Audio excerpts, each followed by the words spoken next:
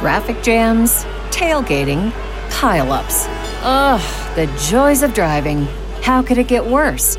The federal government wants to have a say in what you drive. That's right. The Biden administration's EPA is pushing mandates that would ban 2 out of every 3 vehicles on the road today. Don't let Washington become your backseat driver. Protect the freedom of driving your way. Visit EnergyCitizens.org. Paid for by the American Petroleum Institute.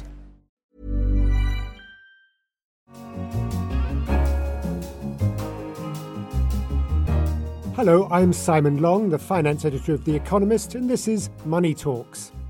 Coming up this week, some economic predictions for the new year. This is billed as the year in which we get landmark Eurozone reform. We're really going to start fixing the roof on the Eurozone architecture. No, this is the one, because the elections are over now, Simon, so we're going to definitely do it this time. And I think we're definitely not going to do it. And how can the field of economics attract more women? My hope is that people being aware of this will kind of make them slow down when they're looking at a paper and kind of considering whether the woman should get tenure based on this paper. But the more tangible thing, I think, would be to change the authoring system. To begin the new year, we're going to predict what kind of a year it will be for Money Talks, what kind of stories we will be covering, and what economic news would we like to happen. To help us out, we've enlisted John O'Sullivan, our economics editor, to look at Europe and the UK, and Henry Kerr, our US economics editor, to look at his side of the pond. And we'll be taking the view from Asia in a World in 2018 economics special. Hello, John. Thanks for joining us. And hello, Henry, over there in Washington. John, let me start with you. And you've got a big job, economics editor of The Economist. So a big question. How would you sum up the state of the global economy at the moment? It's in about as good a shape as it's been since the financial crisis. So we had a pretty decent sort of synchronized global recovery in 2010, and then that didn't last very long, got short-circuited by the Eurozone crisis. And the Eurozone went into quite a nasty, deep and long recession. Almost as soon as Europe emerges from that, emerging markets go into a sort of 3-year slump. All through this period, as Henry will tell us in a moment, the American economy is pretty much ground out sort of quarter after quarter of growth. But we've never had a situation really where all parts of the global economy are firing at the same time. And really since the end of 2016, beginning of this year, we started to see a synchronized global upturn. We were talking about green shoots and spring for the global economy back in March. Now, obviously, though, at that point it was very tentative, but it has, if anything, sort of gathered momentum since then. So we're in about as good a position as we've been for the last 10 years globally. And Henry, I suppose that must be more or less the way it feels over where you are in the United States, isn't it? That there's a real mood of optimism about. Yes, I'd say so. There's a feeling that the long economic expansion, which many people have seen as disappointing in its speed, is finally reaching a kind of culmination where you can say that the US has recovered definitively from the financial crisis.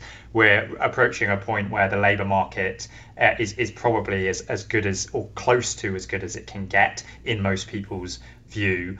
And the US is obviously benefiting from this trend, this lift in the world economy. Its exports are doing a bit better. The dollar's come down a little bit as the rest of the world economy has improved. And you've had two very strong GDP growth numbers, 3.1% in the second quarter and 3.3% in the third quarter, which have lifted people's spirits too. I think the big question for America in 2018 is whether things are going to get a little too hot. Indeed, we're seeing the Fed begin to tighten, to raise interest rates again. How concerned are people that the economy might be close to overheating? Well, certainly if you look at some indicators, if you look at the unemployment rate, which is close to 4%, that's very low by historical standards, certainly recent historical standards, and people think that the labour market can't improve much more. That's what the Fed thinks. It reckons that if it doesn't tighten policy enough this year, inflation's going to appear and get out of control. The problem is that inflation has been very slow to materialise, wage gains are still slower than people would like, and inflation spent pretty much all of 2017 disappointing people. So it's a bit speculative, but certainly the fact that the Fed's raising rates indicates that people are concerned that inflation might be around the corner. Turning to Europe and the Eurozone, John, I suppose the fear of overheating would be a dream to policymakers here. They're still a lot further behind, right? Oh, they'd love a bit of overheating, I think. So the American recovery is much longer in the tooth than the Eurozone recovery, which really started in 2013. So there's still plenty of slack in the European economy. Unemployment's around about 9%. And even if you think the sustainable unemployment rate in Europe is somewhat higher because the labour market doesn't work quite as well as it's flexible, it's very difficult not to feel there's quite a lot of resources you can use up before things start to hot up or you start to get bottlenecks in the labour market and so on. So that's good. I think for going back to the global economy, Europe is generally driven by stimulus from without. So Northern Europe has always been export-led. So a fast growth in global economy gets that bit of the continent going. And Southern Europe has sort of had to become a kind of more export-led economy because it's much harder to drive consumption there than it has been in the past during the great credit boom with the first 10 years of the euro. So with global growth good, Europe does well. Can it do as well as it did this year? Well, it's not sort of too contrarian to say when expectations are high, expect surprises on the downside. It's difficult to get an upside surprise. It's more likely you get something that sort of surprises on the downside this year. That's not to say it won't be a great year, but it's really hard for it to do much better. And what are the most likely surprises on the downside? Well, I guess if they're most likely, they can't be surprises. But I know people worry, for example, about elections still in Italy. Is it still politics that is the biggest cloud on the horizon? Well, I think you could just call it Italy in the round rather than just politics. It's the vulnerable economy of size in Europe. It's a slow growth economy with very high debt and it can't print to pay off that debt. So it's vulnerable to a shock. And by shock, I don't necessarily mean a surprise. I mean a sort of a kind of disturbance to the recent trends. And that can come from maybe two sources, elections or bond yields rise to make all that debt a bit less sustainable. We pretty confident, I think we're going to see elections by early March. They have to come by May. It now looks like March. The sense is that no grouping will dominate Italian politics, so it's hard to say just what kind of coalition or what kind of government we'll get as a consequence of it.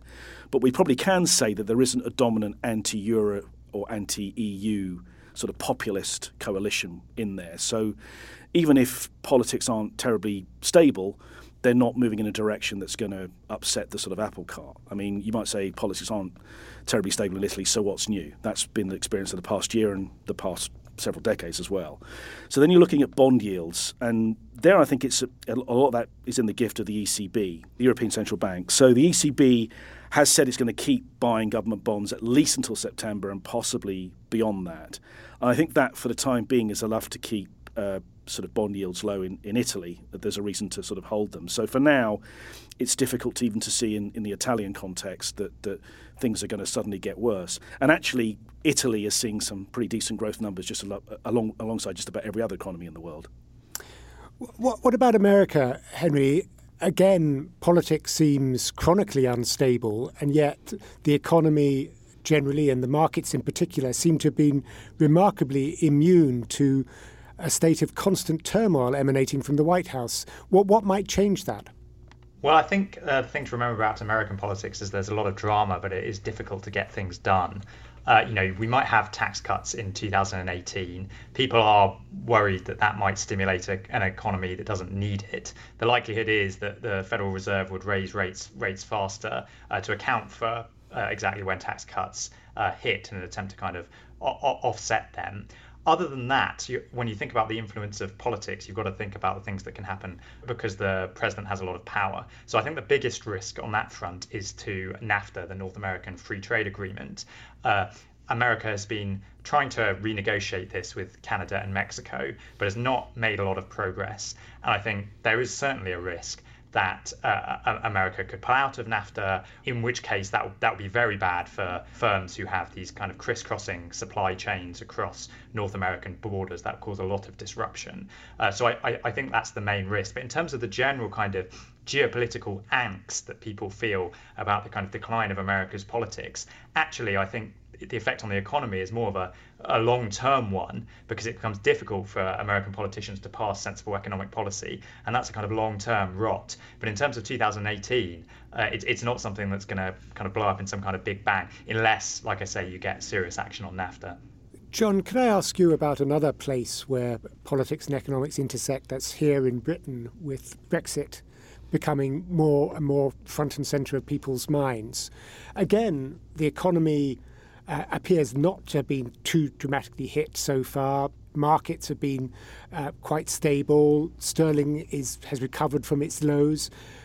Can we expect that to persist through the year? Very difficult to say. I think we should say, first of all, that if there is one obvious underperformer in the global economy amongst rich countries, it is the UK. So the UK economy is doing pretty well, but every other economy is doing very well.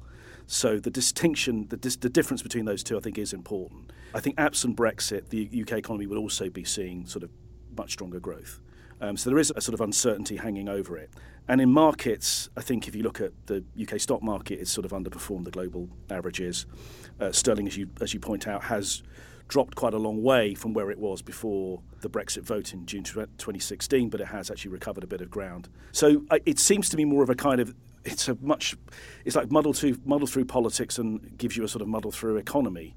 It's not going to be catastrophic. It's probably going to underperform. At the moment, the feeling is that it's the kind of Brexit we're going to get is leaning towards the soft side, but we really don't know how the second round of negotiations will play out. And it seems like there's probably more scope for a piece of bad news than something that's going to make us feel a lot better about the UK economy. OK, I think it's time to call for some predictions for 2018. Henry, what do you expect, let's say, US GDP growth and one major policy introduced in 2018? What are your predictions for the year? All right, well, I'd say that GDP growth probably will get a slight boost from tax cuts and we'll probably see a bit more investment, but it will be closer to 2.5% than to 3%, which is the administration's target.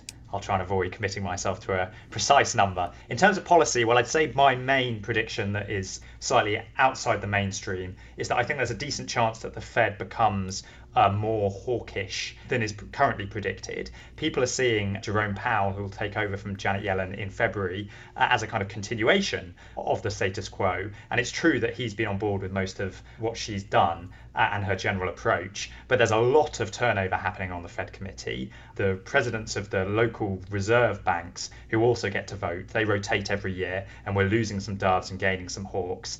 And then President Trump will probably have to fill some more seats as well. And while he appointed Powell, a kind of relative dove, to the chairmanship, he's appointed Marvin Goodfriend, who's been quite hawkish, to the board. And so he might repeat that. And so it's possible that in about 6 months' time, the new chair finds himself surrounded by other hawks on the committee. And it's not really known how much he'd be prepared to lead them in the other direction and assert his authority. So if you get a hawkish turn at the Fed, what that would look like is kind of more like 4 or 5 interest rates rises rather than 3 or 4, and also possibly speeding up the shrinking of the balance sheet, which started in September and is now on autopilot, but could be sped up. John, how about you?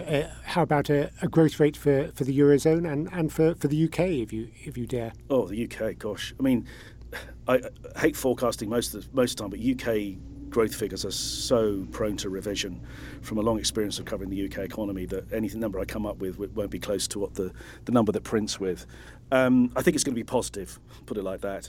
Eurozone will be 2-ish. I don't think it'll do as well as America. In terms of policy surprise, now absent, so Henry's talking about where I think the risks lie to US policy, but if we have a US policy that's a kind of as expected policy, I think that's a situation that we're moving into a sort of scenario, I think, with the world economy where the sort of currency war idea of monetary policy being used to drive down the exchange rates or drive exchange rates away from their sort of fair value is slowly coming to an end. And I think foreign exchange markets are the most forward-looking of all of the financial markets. So a risk, I think, is you get a much faster snapback in the euro. To have a pretty cheap currency in an economy that's actually really doing pretty well is probably something that's not fully sustainable, and it is an economy with a gigantic current account surplus. So all the fundamentals start pushing the euro back up to and possibly even beyond its sort of fair value on Big Mac Index or whatever your favourite valuation metric is. The other policy prediction is that we won't get much policy change, which is to say this is billed as the year in which we get landmark Eurozone reform.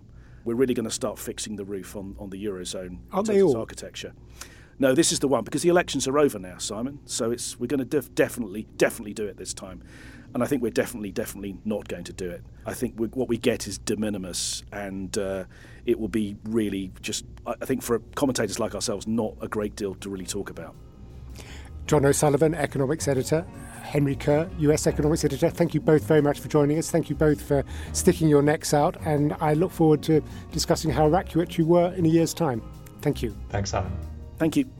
Well, are you feeling optimistic about 2018 in economic terms? Please get in touch via Twitter at Economist Radio or email us at radio@economist.com.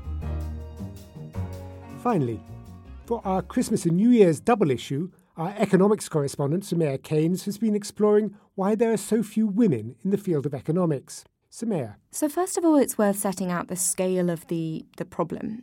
So among senior economists in Europe, around 20% are women. Among tenured professors in American universities, it's around 15%. That's really not very many.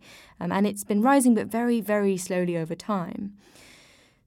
So explaining why that is the case is complicated, and it happens in multiple steps. So the first issue is that students just don't seem to be picking economics. So women make up around a third of economics undergraduates, which just isn't very many. And then at every single stage, from having finished your PhD to becoming an associate professor, going up this ladder, at every stage women disproportionately drop out.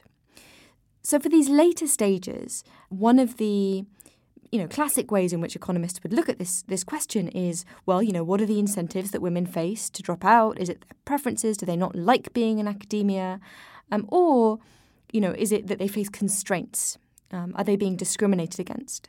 So increasingly there's evidence that actually it might be sort of hidden constraints that women are facing. Maybe they have higher bars, or they're facing these implicit biases. So economists might not think they're biased. They might think, rationally that they would treat a similarly qualified man and woman exactly the same, but in practice they don't. One of the really interesting pieces of research is by Heather Sarsens, and she's from the Harvard economics faculty. And she has looked at how economists get promoted. The mechanism that she's looking at is whether there's an implicit bias. So a bias that economics hirers might not even realize that they have. They might think that they treat similarly qualified men and women equally, but underlying at the back of their mind, they've got these implicit assumptions that they're using. So I asked Heather how economists get promoted. What's the process like? In research institutions in particular, people are promoted based on their publication record. So this is both the number of publications they have and the types of journals that they're published in. And is economics different from other fields in terms of how the research is put out?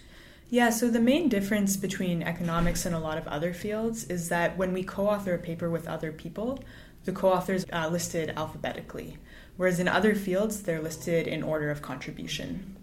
There's this difference in how authors are listed on papers. What did you suspect about why women weren't getting promoted at the same rate as men? So I wanted to see whether co-authored papers by men and women are differentially attributed based on gender. So if a woman co-authors with a man, is she less likely to get credit for that paper? And does that then have implications for whether she gets tenured? So the idea would be that if you see two authors on a paper, they're in alphabetical order, you don't know who's contributed more, and people might make an assumption that women have contributed less. Exactly. What did you do to look at that? So I gathered people's CVs from the top 30 economics departments in the US. And from these CVs, it lists their publication record, where they publish their papers, and who they publish them with. And then I can also find whether or not they received tenure at an institution. So I looked at the correlation between the fraction of someone's papers that were co-authored and whether or not they got tenure. And there I see that, conditional on kind of the quality of the paper and where it's published and so on, women who solo author a lot of their work are as likely to get tenure as similar men, but women who co-author a lot of their work are much less likely to get tenure than similar men. So if a man co-authors with a woman, that doesn't really do much to his chances of getting promoted, whereas if a woman co-authors with a man, that does hurt her chances. Exactly. Okay, so you found this result, you showed it to other economists. What were some of the explanations they suggested for this? So a lot of economists were very open to this research. There were some other channels that people put forward that I'm not able to fully rule out. So some people suggested that, for example, women might be more likely to leave before they get tenure because they need to follow a spouse somewhere or something. This would have to be correlated then with women co-authoring specifically with men, because I see that women who co-author with other women don't receive a penalty for co-authoring. Other suggestions were things like maybe there's selection into who people co-author with, so men might be more likely to take on kind of, quote, lower ability women onto their papers, and then this kind of, giving women less credit for those papers can then be seen as a rational action. Did anyone suggest that women might just work less on papers co-authored with men? That's an explanation that some people put forward and that I can't rule out. You can't rule it out, but what do you think is driving this feature in the data? I would guess that it is some kind of bias that people hold. When people see a man and a woman on a paper, they're going to maybe just assume that the man did more of the work or had the idea or something like that. From my experience, women who work with men aren't putting in less effort than the men. This doesn't sound great if some kind of implicit bias means that women aren't getting as much credit for their work as men. Could there be anything that economists could do to fix it? Yeah, so some people have suggested moving to ordering our co-authors in order of contribution to make clear who contributed what. Because there's evidence that women kind of tend to shy away from bargaining and things like this, I don't know that would solve the problem. My hope is that people being aware of this will kind of make them slow down when they're looking at a paper and kind of considering whether the woman should get tenure based on this paper. But the more tangible thing, I think, would be to change the authoring system. Heather, thank you very much. Thank you. Samir Keynes, thanks very much. Let's hope that the economics profession becomes as equal out there in the real world as it is here at The Economist. That's all for this episode of Money Talks. I'm Simon Long in London. This is The Economist.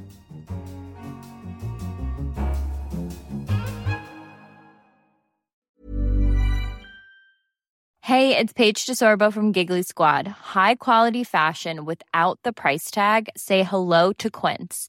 I'm snagging high-end essentials like cozy cashmere sweaters, sleek leather jackets, fine jewelry, and so much more. With Quince being 50 to 80% less than similar brands.